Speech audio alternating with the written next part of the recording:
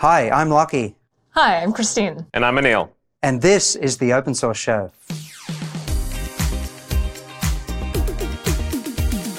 Welcome back.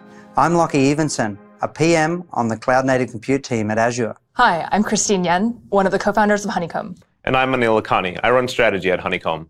Today, we're going to be talking everything observability. So we have two experts here today. Can you tell us a little bit about what observability is? Basically, observability is being able to ask questions about what your software is doing and get answers about what it's doing. So different from metrics or logging or monitoring, it's not just knowing whether or not something is up or down, it's being able to say, what is it doing right now? Oh, it's doing this over here for that person.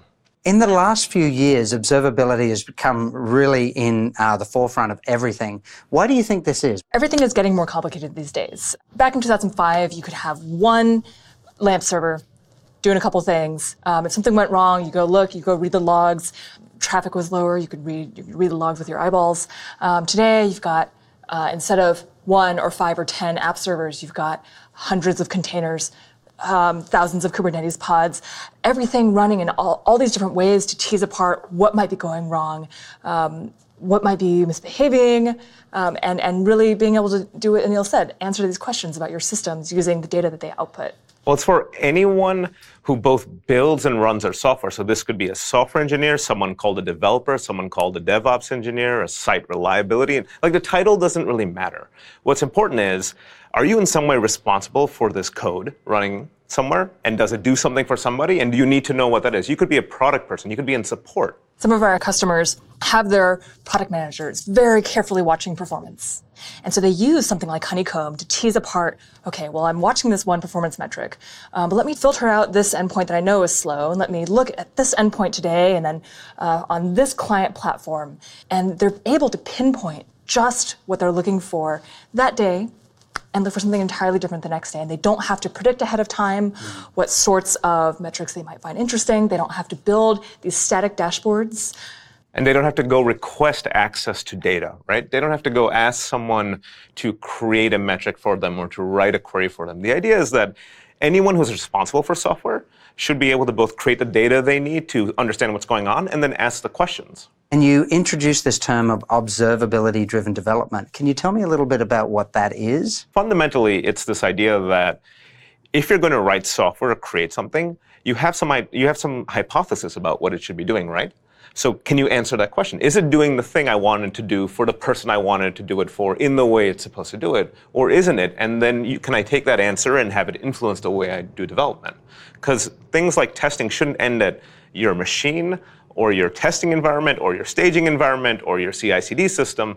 They should continue all the way through the actual usage of the software. Observability is all just about answering questions about your systems using data. One of the things I love about tying it to the development process, this phrase, is that people are really forced to think about, okay, when I'm building something and I've pushed it out, but it's behind a feature flag, how can I use information about how it's behaving in production to decide whether to flip that flag, whether to make more changes? When you're writing software, there's all sorts of points that you can and should be using information about what it's doing in production to inform your decision of what edge cases really matter. Hey, is this edge case maybe not an edge case?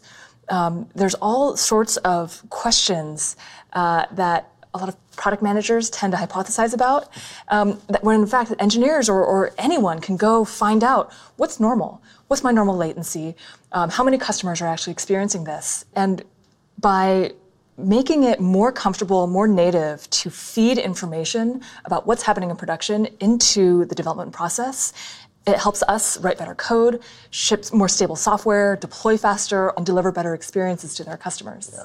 And this makes the point about it's not just for engineers or operators, right? A product manager needs to know, is the thing I pushed or promoted or launched actually being used in the way I expect it to be used? And if it's not, how can I change that? Or how should I, make different decisions about the features I make? And this is sort of an ideal outcome for us, right? It's you think about empowering one individual developer or person responsible for software, and that should expand to their entire organization, right?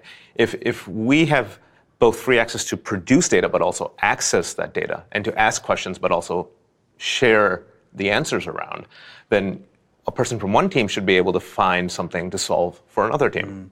One of our secret missions at Honeycomb is to democratize this power.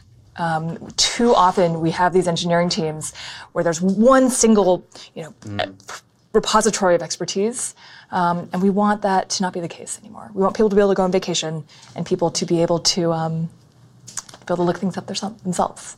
Yeah. So there are tons of tech conferences. The reason we put on OliCon is we're trying to build a community of practice, not of a specific role or not around a specific technology or a specific piece of software, right? So we're trying to get together people who want to be able to ask and answer questions in this way that we're talking about. Because observability is such a new concept, it's not really a venue where you can go pick the observability experts and put them on stage and have them talk for a full day. Instead, we structured the day around a number of open space discussions, and you just have these clusters of folks form around a particular topic they're interested in, and you'd have the junior engineer from a small engineering company on the East Coast talking to an engineering director in San Francisco all about how they use data, how they spread a culture of answering these questions to drive their development, and kind of swapping techniques. And it was very cool, made you feel like you were at the beginning of a movement. I wish I was there. We have some scenes to share on video. I'm really trying to hammer that down the point that context really turns unknown unknowns where you don't know what you don't know into stuff where you're like, I kind of have an idea of what could go wrong. We have moved from understanding a system in some formal way to like running a system and doing stuff and seeing what happens. You better believe that the developers are held accountable for making sure that the applications are operable. I think if most of us stop and think, is our instrumentation good enough to find these kinds of opportunities everywhere we have them in our app? Most of us, if we're being honest with ourselves, would say no. That looks fantastic. The whole point is that if we can get a lot of people all over our space and in different regions talking about how to ask and answer questions in a way that's free for everyone so that we can all get together and break down some of these artificial silos we've made between teams and between how we think about getting data and answering questions. How is the best way for me to get connected? If I'm really into observability, what steps can I take to get started? A great way to start is to look at the observability guide we have on our website, honeycomb.io, and from there you should find a lot of the resources. I look forward to being a part of that community and watching it grow. Thanks for joining today. This is the Open Source Show. You can go for more information to opensource.microsoft.com, and the links will be in the description. Thanks for joining.